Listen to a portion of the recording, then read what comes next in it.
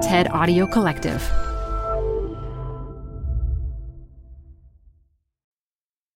Imagine New York City in the 90s. There was hustle and bustle everywhere. You had people selling you stuff on the street, from watches to fake Gucci bags and newspapers, candy. People sold CDs and asked you to listen to their demos. My favorite was the guy on the corner with 3 playing cards in his hands. Let's say an ace of spades and a couple of others. He'd show you the cards, then turn them face down and shuffle frantically. When it was all done, your job was to try to point out the ace. And if you got it right, you'd get $20. And if you got it wrong, he'd get $20. This game is called 3-Card Monte. Now we all know 3-Card Monte is a scam. Players are tricked into thinking they can guess the right card, but in reality, they have no chance whatsoever of winning. And yes, I'll admit, I fell victim to this once. Don't judge me. It all seems so easy. Most of us at some point have been a victim of scams like this, or worse. Whether it be on the street, online, or elsewhere, scam artists are everywhere. So why do these scams really work? And what can we actually learn from them? I'm Modupe Akinola. This is TED Business. Our speaker today is poet, filmmaker, and educator J Mase III. In this talk, Jay explores the techniques and behaviors scam artists use to separate people from their money. Jay also asks us to question how they get away with it and what these scams tell us about the world we live in.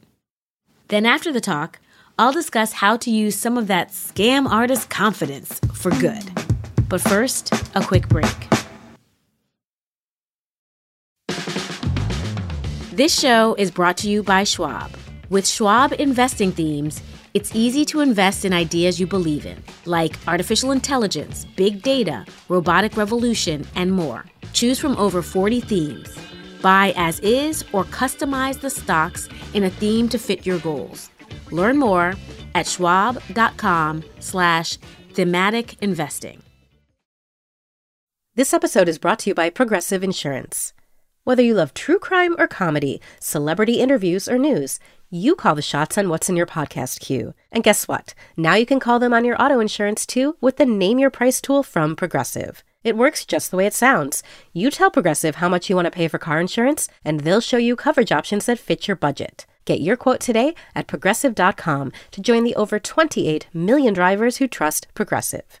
Progressive Casualty Insurance Company and Affiliates. Price and coverage match limited by state law. Add a little curiosity into your routine with TED Talks Daily, the podcast that brings you a new TED Talk every weekday.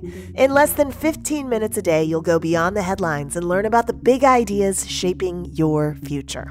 Coming up, how AI will change the way we communicate, how to be a better leader, and more. Listen to TED Talks Daily wherever you get your podcasts. I'm here to share a truth with you. And so I am ready to share my truth. And the truth is, I love scam artists. I mean, I don't love scam artists. I love learning about them. I love reading books about them, watching documentaries about them. I love learning about the teleshopping queen Vanna Marchi in Italy. I like learning how to avoid creeps like Simon Leviev, you know, the Tinder swindler. I even liked watching both Fyre Festival documentaries the day they came out, and have listened to every single radio edit of every Billy McFarland interview that exists in this dimension. I'm like obsessed. And I think we can all learn a lot from scam artists. You know, not like how to live your life or something, but specifically how money functions in our society. So if you're ready to go on this journey with me, today I would like to teach you money lessons from famous scam artists. Yeah. So how did I get here? Well, I'm an artist, minus the scam part. I'm a poet and a filmmaker specifically, and when I started my arts journey full-time over a decade ago, I was unprepared for the amount of grants I'd have to write. Turns out that a lot of being a professional artist is fundraising for your own salary. So I got good at grants. I got so good at grants, I started writing grants for other people. In 1 year alone, through writing grants for folks, running people's fundraising campaigns, supporting mutual aid efforts, I was able to help move $1.3 million directly into the hands of Black trans individuals and organizations. Thank you. I started consulting with philanthropic organizations on the best way to support targeted communities, and I teach reparations frameworks all across the country. So I know why people give money. And honestly, a lot of it is great storytelling, and scam artists are really good at spinning a narrative. Now, the first famous scam artist I'd like to tell you all about is the infamous Elizabeth Holmes. So Elizabeth Holmes, who founded Theranos, was able to rake in about a $9 billion valuation for a product that didn't even work. For those of you that don't remember Elizabeth Holmes, because you somehow, missed the competing podcasts, the book, the documentary, and the very public trial, let me remind you who she is.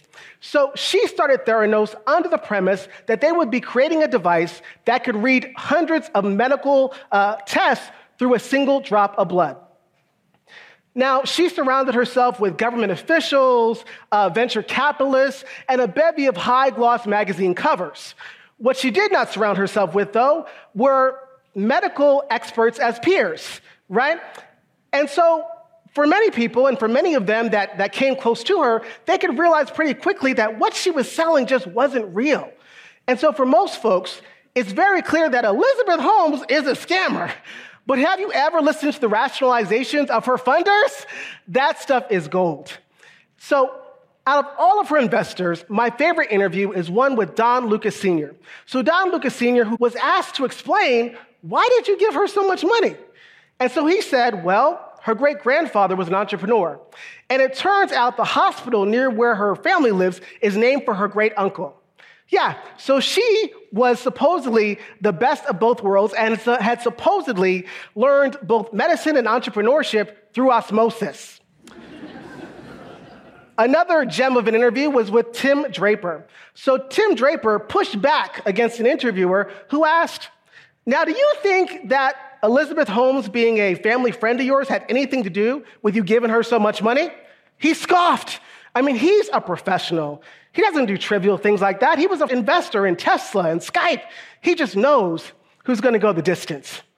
And as we know, Theranos tanked horribly and publicly after opening 40 centers at Arizona-based Walgreens locations and endangering thousands of people who got blood tests that the company knew were going to be faulty.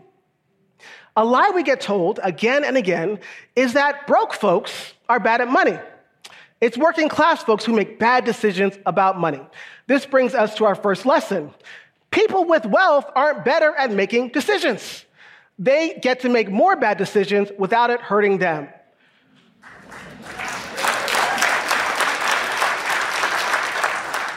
With the added bonus of being able to cause extensive harm to the people over whom they wield power. When broke folks make bad decisions about money, it only impacts them, not whole ecosystems. Okay? The next famous scam artist I'd like to talk to y'all about is the story of Margaret and Walter Keane. Now, in the 1960s, Walter got famous for painting. But guess what Walter doesn't do? Walter doesn't paint, okay? He steals all of the work from Margaret, right? And these beautiful pieces, known for their resonant features of children with big eyes, were shown off at clubs, at festivals, even at the UN. They made him millions of dollars. He even had celebrity clientele, such as the Kennedy family. Because of the difficulty of being taken seriously as an artist who was a woman, it was easy to erase Margaret from her work. Walter even was able to convince her that this was the best way to get her work seen at all, which brings us to our next point and lesson for the day. In an unjust society, our social identities are often used as markers to decide whether we are worthy of being taken seriously or deserving of financial and other resources, okay? And when I'm saying other resources, I'm saying sometimes it's money, sometimes it's food, sometimes it's housing, sometimes it's water. The next story that's coming up to me actually is not a scam artist story per se, but a triumph over scam artist story, if I can diverge just for a little bit. Is that okay? Yeah? And so I'm thinking so much about the story of Carlette Duffy. So Carlette Duffy is a black woman based in Indianapolis. And in 2020, she decided that she needed to refinance her home.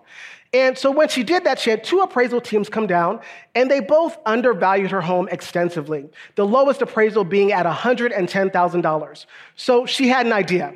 She took down every picture of her family from her home. She removed every single piece of artwork that depicted black people. She removed all of her hair products, and she called a friend, a white man that news outlets simply referred to as Hank. Well, don't you know that when Hank stood in for her at the next appraisal, her home went from being worth $110,000 to $259,000? Does that sound like a scam to you? Because it sounds like a scam to me. And in that story, what I think also comes up is how common that scam is, and it is one that's based in redlining practices and white supremacy culture.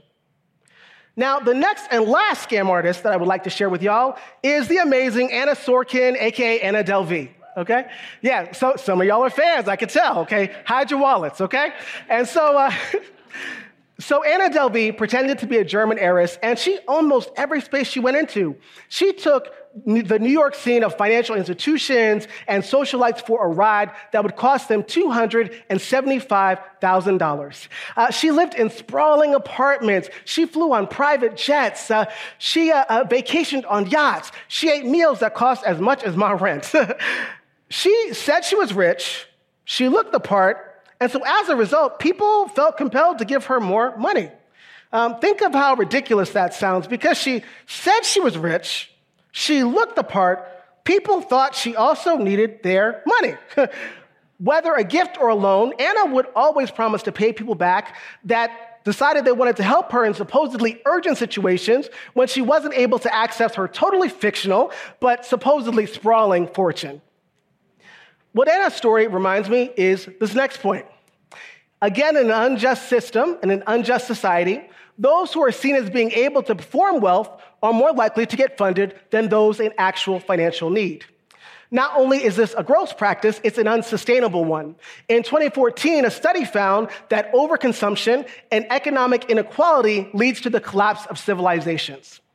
While having a lot of wealth may be able to buy you a PR team to make you more likable to the general population, it doesn't make you a more skilled person. It doesn't make you more capable, and it certainly doesn't make you more perceptive about the sustainability of resources. This idea that wealthy people are somehow more deserving is one that is very pervasive and one that many different types of people believe. In this society, because of all the systems we live under, lots of broke folks also believe the idea that they are somehow less worthy than their wealthy counterparts.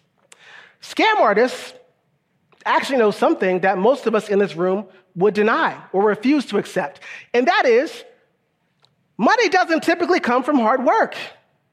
Money comes to those who hoard it. Money comes to those who are willing to exploit. Money comes to those who work hard to bury the history of where money comes from. Billions of people live on this planet that work hard every single day that will live and die broke. Money comes to financial institutions like Bank of America and JP Morgan Chase, who literally got their start in the transatlantic slave trade and will find themselves in the news every few years for denying loans to the very descendants of the same people they once owned. To big tech giants like Apple and Amazon, who will pay top dollar for a coder behind a desk in Seattle, but will pay darn near nothing for the hands of those that work tirelessly to mine the materials that make our devices function and to deliver our packages cheaply. The way we deal with money in this society is the real scam. And while the scam artists that I'm talking about have had their tricks and tools exposed for the whole world to see, there are scams in our faces every single day. So what do I want you to get out of today? I want you to consider that there are scams that we are asked to agree not to see all the time. And I want you to think about in your personal life, in your interpersonal life, and in your greater community life, what are some scams that we are asked to pretend are okay, and understanding that when we do that, we set up a lot of our communities to fail. As an artist, I have the distinct pleasure and joy of helping people to dream possibilities that don't already exist on this planet. So today I'm asking you to dream with me. I want you to dream a possible world in which we delegate resources like money from a place of community care. What do actual ethical practices around Canva presents stories to keep you up at night. It was an ordinary workday until the Singapore presentation is at 3 a.m. the office was shocked. But that's when we sleep. Maya made it less scary with Canva. I'll just record my presentation so Singapore can watch it anytime. Record and present anytime with Canva presentations at canva.com. Designed for work. This show is brought to you by Schwab.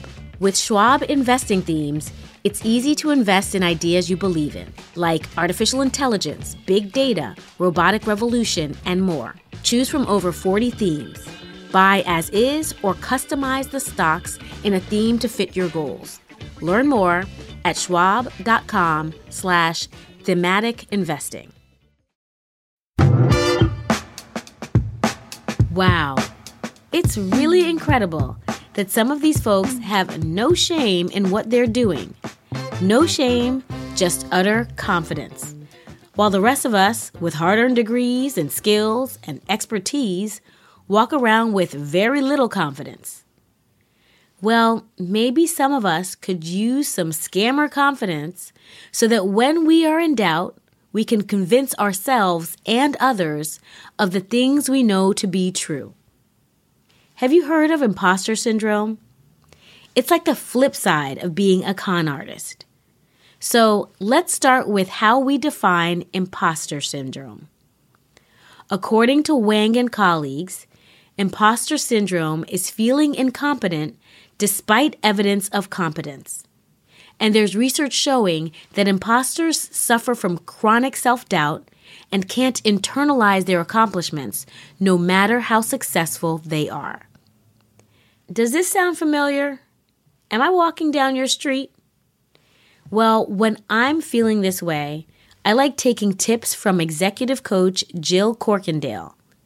She says there are many things you can do to help you overcome this feeling. First, work on recognizing imposter feelings when they emerge. Like when you're in a meeting and you ask yourself, do I even belong here? Will they find out that I have no idea what I'm talking about? Notice that's your imposter syndrome creeping in and push back against it. You are in the room for a reason. Second, when you have this experience, share it with others. I have found this to be beneficial because you recognize that so many other people feel the exact same way. You can't all be fraudulent and incompetent, so it's best to talk about your feelings openly. And if you find that this feeling really never goes away, it might be time to seek support, be it from a mentor, a counselor, a therapist, or a loved one. Take proactive steps to recognize you're pretty awesome. And finally, if you're someone's boss or work with people who seem to lack confidence, don't forget to be specific about the value they add. Give positive feedback when they do things well. Do whatever it takes to make them feel valued and supported. Because shouldn't we all have the confidence, boldness, that courage that these scammers have? Well, that bravery can come from within us and from the people around us. That's it for today. This episode was produced by Brittany Brown, edited by Alejandra Salazar, and fact-checked by Julia Dickerson. Special thanks to Michelle Quint, Corey Hagem, and Colin Helms. I'm Modupe Akinola. Talk to you again next week.